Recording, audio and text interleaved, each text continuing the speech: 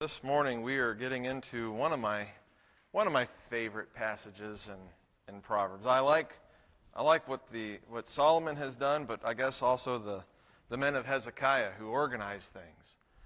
I like this passage that we are looking at in chapter 26. Our focus this morning is going to be on fools and on the nature and the character of foolish people and how we should interact with them. Proverbs in general is focused on fools and keeping us from being fools. But this passage in particular, while it will give us hopefully encouragement not to be foolish people, it also instructs us on the nature of fools and what will happen to us and what it is like if we have them in our lives and interact with them and try to help them. It's a series of individual proverbs, but we're gonna group them together and make something of them thematically, you might say. So let's just go ahead. We're going to go through the 12 verses. We're going to take them a few at a time, and really one verse at a time as we unpack each one and see what it's actually saying, because they are somewhat poetic, aren't they? Let's take a look at these. We begin in verse 1 of chapter 26, told, "Like snow in summer and like rain in harvest, so honor is not fitting for a fool." I don't know, but I would love to have some snow in summer, but that's not when snow happens. That's not when snow comes. And so it's not fitting for there to be snow in summertime. It's fitting for snow to come in the wintertime. But the other half of it, like rain and harvest, it's not just, rain and harvest isn't it's not fitting. Rain and harvest is destructive. The idea of rain and harvesting is a time when you need things to be dry.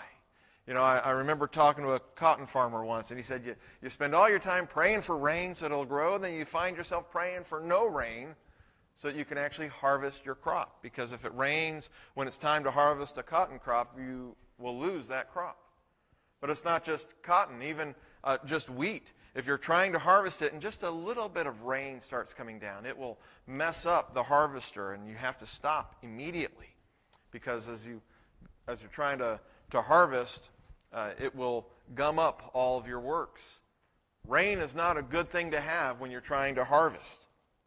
And in a similar way, honor isn't fitting for a fool. To give a fool honor is, first of all, not appropriate. It's like the snow in summertime. It just doesn't fit. A foolish person should not be honored, but it goes beyond that. If you do honor a foolish person, if you give them, and that word to honor means to give somebody wealth or weight. It means to be heavy. And so it's kind of the idea of gravitas. If you give a fool honor, if you respect them and elevate them, it will be destructive.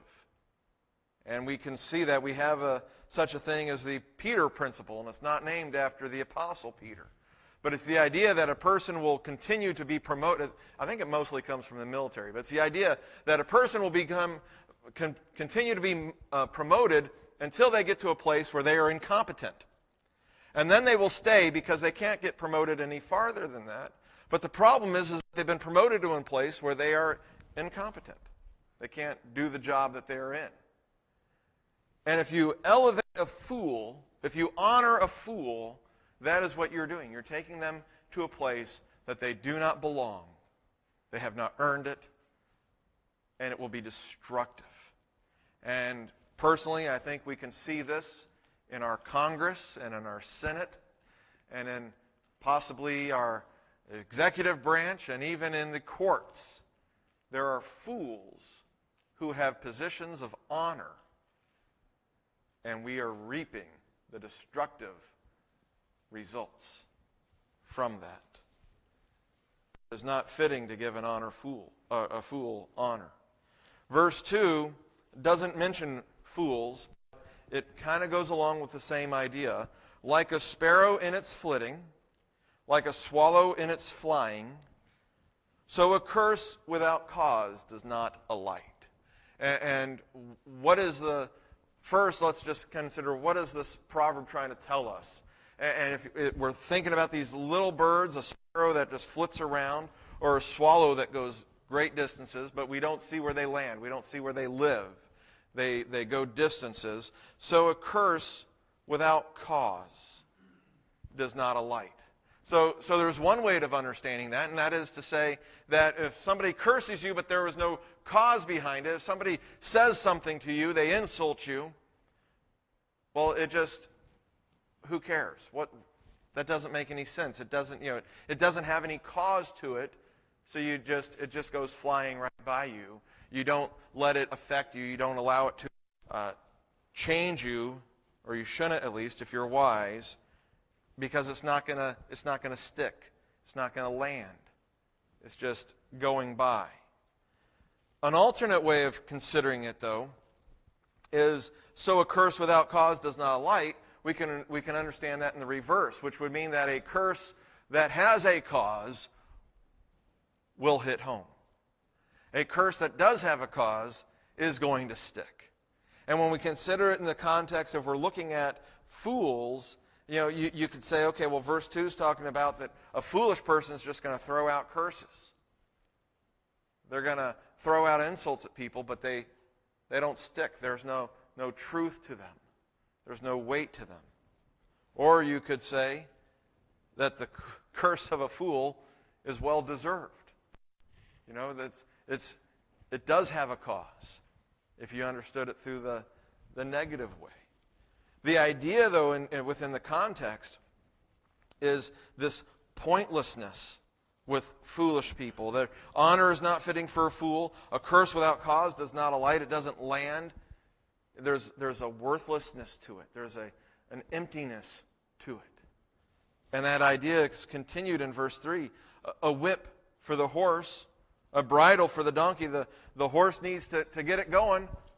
You whip it along. The donkey needs the bridles that you might direct it and guide it. And in similar way, a rod for the back of fools.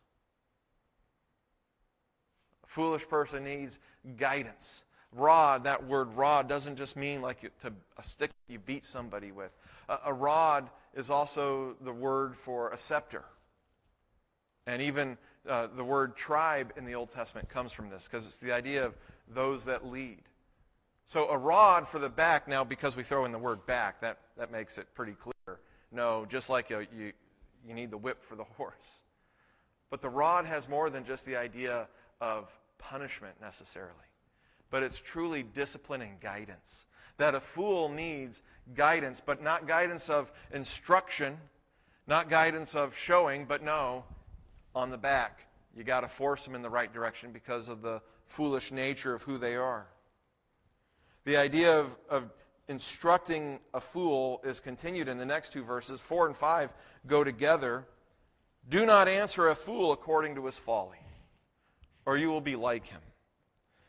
Do not answer a fool according to his folly. In other words, don't answer him in agreement with, in appropriateness to his folly. We can have a thing where you have foolish people who say things and they act and they do things and they tell you things. And if we engage them as if they were smart or wise or true, then we will be just like them. We become fools ourselves by engaging with fools in their own way. Alternatively, in verse 5, we're told, answer a fool as his folly deserves. And here's the trick that the New American Standard is trying to translate for us. These two verses, they say the same thing at the very beginning, other than that do not. And do not answer a fool as his folly, or according to his folly. And then verse 5 says, answer a fool according to his folly. And they say the same thing, but they're implying something different. The first one, that's why they're connected to each other. The first one is that idea I've already said of not engaging with them on the same level. But instead, to deal with a fool as his folly deserves. If they are speaking foolishness, don't give it equal weight to truth. Do not give foolish ideas the time of day. Instead, treat them as foolish ideas. And this is one of our struggles in America today and within the whole world. There are foolish notions put forth as truth. They are demonstrably false. And we are encouraged as a people to treat them as if they were true.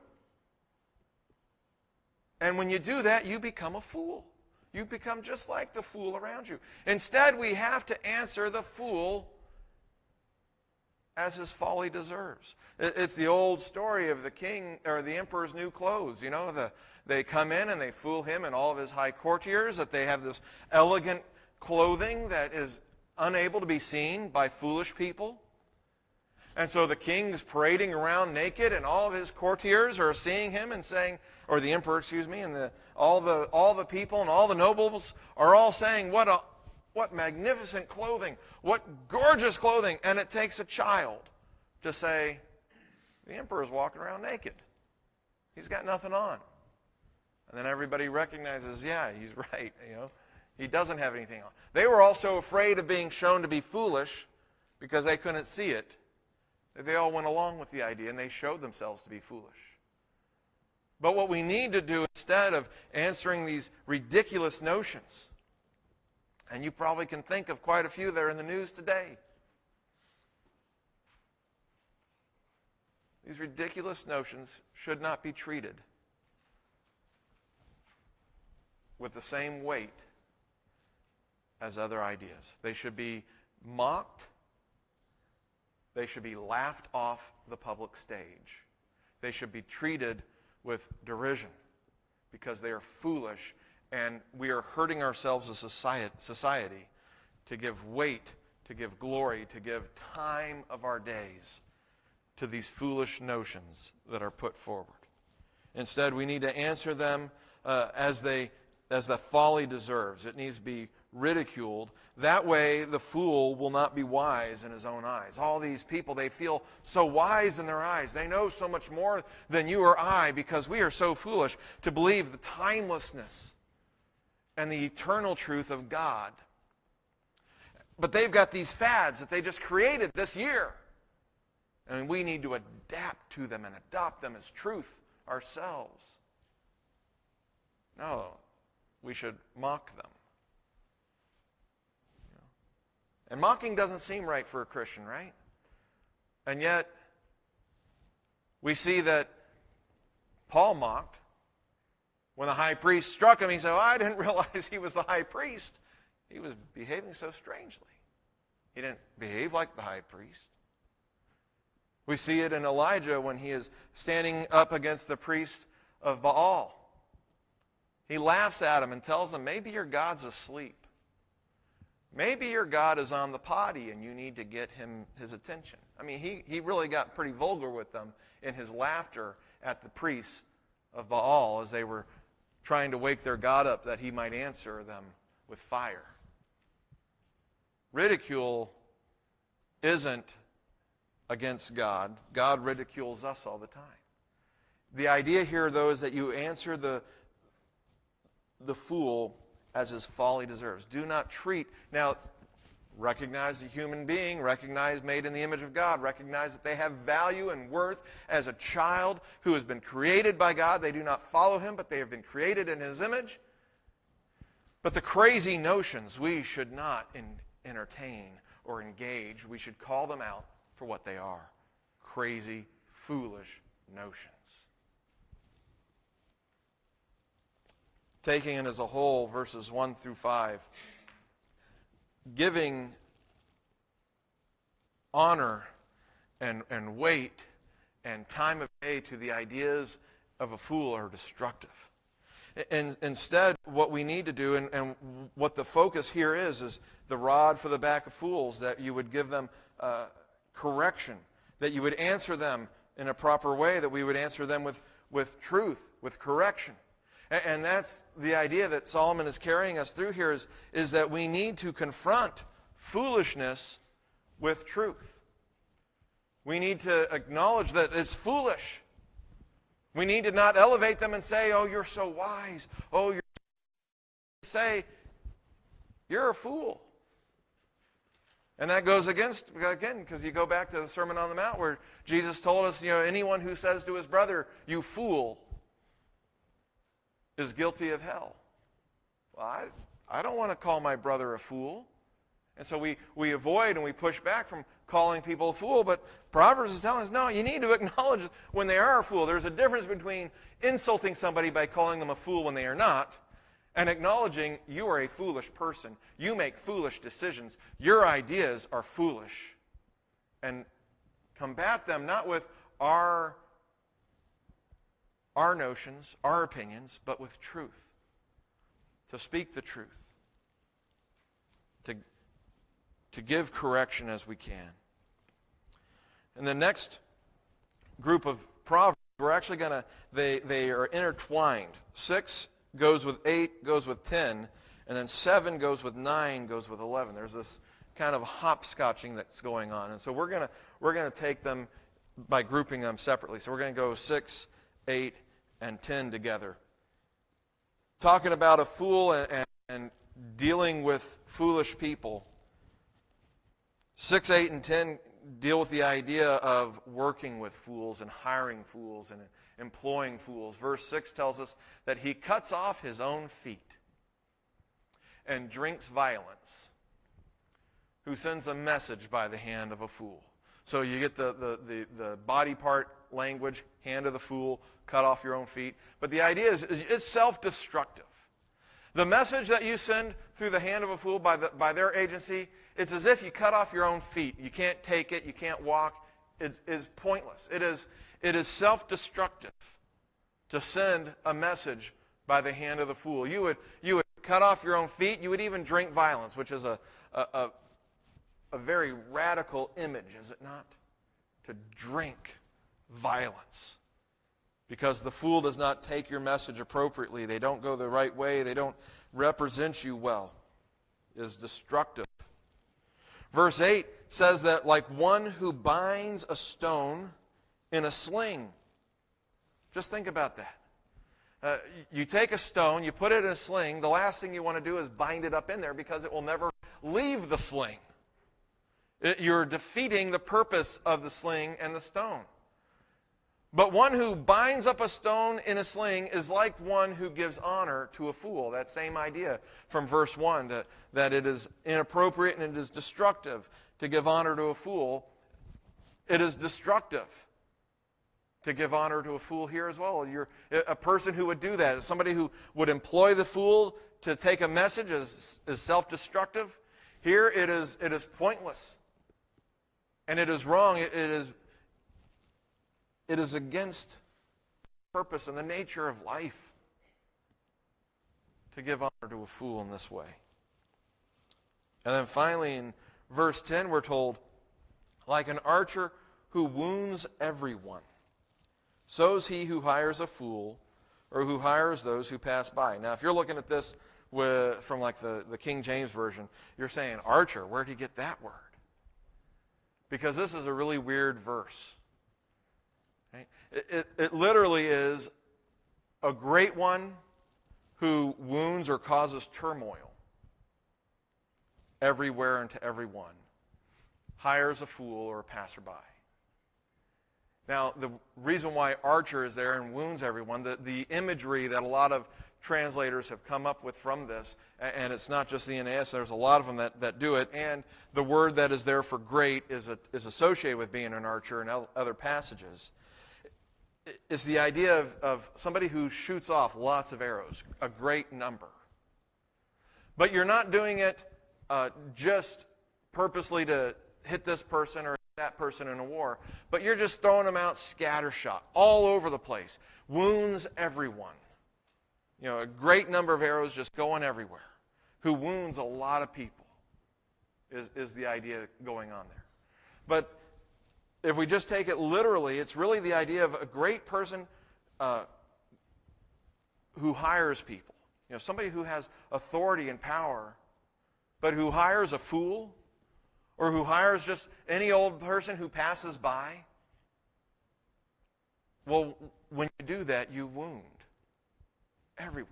You hurt people by that hiring of the fool, by employing them and associating yourself with them, bringing them in. And so the idea in all these verses, if you hire a fool to take a message, if you give honor to a fool, if you hire just a fool or a passerby, you wound people. You're self-destructive to yourself. You're destructive to everybody around you. It is pointless to do these things. And so the warning in these verses is that partnering with fools is foolish. It's foolish to hire somebody that you know is a fool. Now, it's one thing to say, okay, you can sweep the floor. But what do we have to do? We have to make sure that when we hire a person, we're hiring them equal to what they're able to do. You don't entrust them to take messages. You might entrust them to sweep. Unfortunately, there are people out there, you really don't even want to trust them to sweep. They're going to sweep wrong. They're going to mess it up somehow. You wouldn't think they could, but I'm sure there's somebody out there who's going to mess up the floor. You got to watch out for them. To partner with them and to take it to greater levels, we have to be careful about what kind of people are we associating with. And if we partner with them, if we call upon them, if we engage with them, even though they are fools, and we know that they are fools, that makes us pretty foolish. And why is it that we really need to watch out for them? That's answered in the verses that go along with it. In verse 6, we saw this idea of cutting off your own feet. Verse 7 carries the foot idea, but it says here, like the legs which are useless to the lame. And this isn't trying to body shame anybody who doesn't have the use of their legs. It is just clear speech from wisdom from that age. It's looking at a person and says, look, if they have legs but they're lame, those legs are useless to them. In a similar way, a proverb in the mouth of a fool is useless to them. They can have that proverb, but they're not going to grow from it. They can have that proverb, but they're not going to learn from it. They can have that proverb, but they're not going to employ it in their lives. It's like the legs dangling off a person who doesn't have use of them.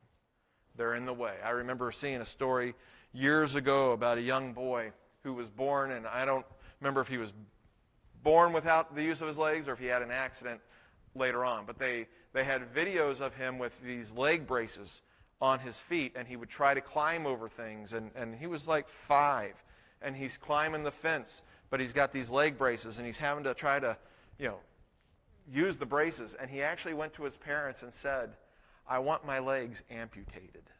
I don't even think he knew that word. He just said, I want them cut off. I don't want to have these because they get in my way. And they amputated his legs. And he got moving after that. And he got into all sorts of sports with artificial legs and things. He could do better without those legs. They were useless to him. And he got rid of them so that he could move on without them.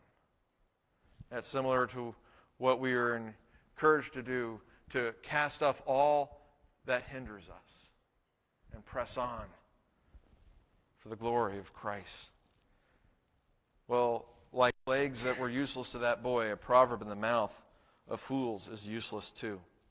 Verse 9 tells us, after talking about the one who would bind a stone in a sling, like a thorn that falls into the hand of a drunkard.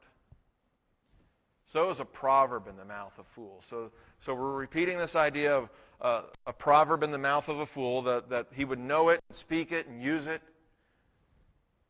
But that proverb is to him like a thorn in the hand of a drunk. Useless. Dangerous. Could hurt himself, could hurt other people around him. The word thorn can be translated as a hook or a bush even of thorns. The idea is something sharp and pointy. And it's one thing to have something sharp and pointy in your hand if you have your senses, but if you're a drunkard, chances are you're going to hurt yourself or somebody else with that. And that's the idea. It is dangerous, and it is harmful to them. Finally, in verse 11, we had the one who is great, who wounds everyone. Now we have it like a dog that returns to its vomit. What a wonderful picture Solomon gives us. The dog throws up on the floor, and what does it do? It comes back and it'll eat its vomit sometimes. Like a dog that returns to its vomit is a fool who repeats his folly. He doesn't learn. He doesn't grow from it. He's got these proverbs in his mouth, but they're useless to him. They're like the legs on a lame person. They're like a thorn in the drunkard's hand. And with these proverbs, they can't help him, and when he sees his folly, he's just going to go right back to it. He's learned his lesson, he says. Oh, I did this, and this is what happened to me. But a foolish person doesn't learn. And that's the idea here. A foolish person goes back to their folly. The foolish will not learn from wisdom. You can give them the Proverbs, you can show them the Proverbs, you can teach them. But remember, the verse 4 was telling us, do not answer a fool according to his folly, verse 5 was, answer him according to his folly, that he not be wise in his own eyes. Foolish people are often very wise in their own eyes. You can't convince them that what they're saying is nonsense. You can't convince them that what they're saying is foolish. You can give them the Proverbs, but they're not going to learn from wisdom. The only real difference between a foolish person and a wise person is a wise person was willing to learn from mistakes, theirs and other people. A wise person is willing to receive instruction from those around him. The fool is not. The fool just keeps going. They just go back to their vomit like a dog. They go back to their folly. And here's the big payoff for this entire passage. Verse 12. Do you see a man wise in his own eyes? There is more hope for a fool than for him. I love reading this passage through all verses, all 12 verses, because what do you get? A fool, a fool, a fool, a fool, a fool, a fool. Do you see a man wise in his own eyes? Oh, well, there's more hope for a fool than for him. We have spent this entire time looking at how dangerous fools are. And yet, there is more hope for a fool. Even though we have said they will not learn from wisdom, there is more hope for them than for a person who is wise in their own eyes. Now, obviously, a person who is wise in their own eyes is probably quite foolish. And the warning in verse 5 was there that, answer them, show them the folly, show them the foolishness, that they will not be wise in their own eyes. But here's the real danger. You can have some people who are really smart. You have some people who are really clever. And they are wise in their own eyes. They know how smart they are. They know how clever they are. And there is more hope for a fool than for them. We can sit there and say, oh, I'm not a fool. We can sit there and say, oh, I listen to wisdom and I grow and I change and I've learned how to not do a lot of things and I've improved. This is what really speaks to us. All the other warnings were about not giving honor to a fool, that we have to respond to foolishness with truth, that you shouldn't partner with fools. If you do, it makes you a pretty foolish person. And that the evidence is there, even as we struggle and strive to hopefully bring somebody who is foolish around to help them learn. We have to recognize they're probably not going to learn from wisdom. Those have all been external. They've all been pointing the finger at somebody else. But here, this is where we got to watch for ourselves. Are you a person who's wise in your own eyes? Are you a person who sees the foolishness of all those around you and you're so happy that you're who you are? Watch out. There's more hope for the people we've just been reading about than there is for you, if we are like this. Those who are wise in their own eyes. The idea of this passage is that we've really got to recognize that we're all fools. I think one of the first step of realizing and becoming wise is to first recognize we're fools. We have our own way of thinking about things. We have our own ideas on the world. And they're pretty crackpot. What we need is God's wisdom. The difference between a fool and a wise person is that the wise person is willing to learn. The wise person is willing to receive the outside instruction. The wise person is willing to change and to say, this is what I see, but that is what God says, and I'm going to follow His word, not my eyes.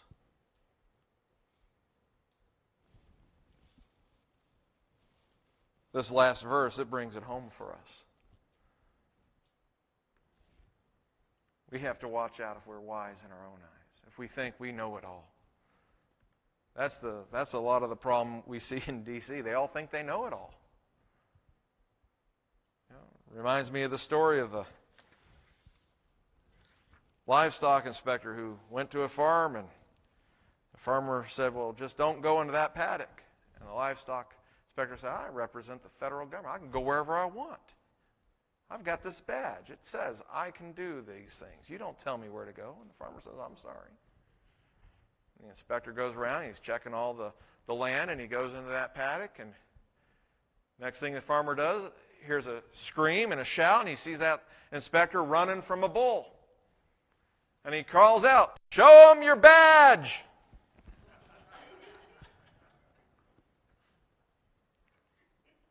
We are plagued with people who are wise in their own eyes. Let's not be them ourselves. Let's be willing to listen, no matter how humble the speaker is. If they speak truth, if they speak wisdom. Let us not listen to foolishness. Let us not give foolishness equal weight to truth. Let's watch out that we not be wise in our own eyes, but humble ourselves under the mighty hand of God. Recognize we're foolish in our own way. He is wise. We need His wisdom. Let's pray. Heavenly Father, we thank You that You speak to us and You intercede in our lives. You tell us that we are foolish. Tell us we are sinners. Tell us we are doing the wrong thing, and You show us the right thing to do. We pray, Lord, that we would hear You, that we would respond to You and receive Your words and change our lives because of You. Lord, help us to see ourselves with Your eyes. Not to think that we are so great, not to think that we are so wise, but to recognize we're fools, and You are making us wise. We are not wise in our own ability and our own thoughts. In fact, we should take every thought captive and check to see, are they true? Lord, we pray for our country. We pray for a world that is swimming in false ideas and foolish notions. And we give these foolish notions such weight. And we see the result of such folly in our lives and in our country. Lord, help us to stand strong, to not participate in the foolishness, but to instead answer that folly as it deserves, with ridicule and with truth. That You have spoken, that You have created, that You have acted. People are the way You have created them, and no other way. What You have made is the truth. And it is not here by any other cause. Lord, help us to grow in wisdom by seeking You out, by following Jesus and serving Him. We pray today in Jesus' name. Amen.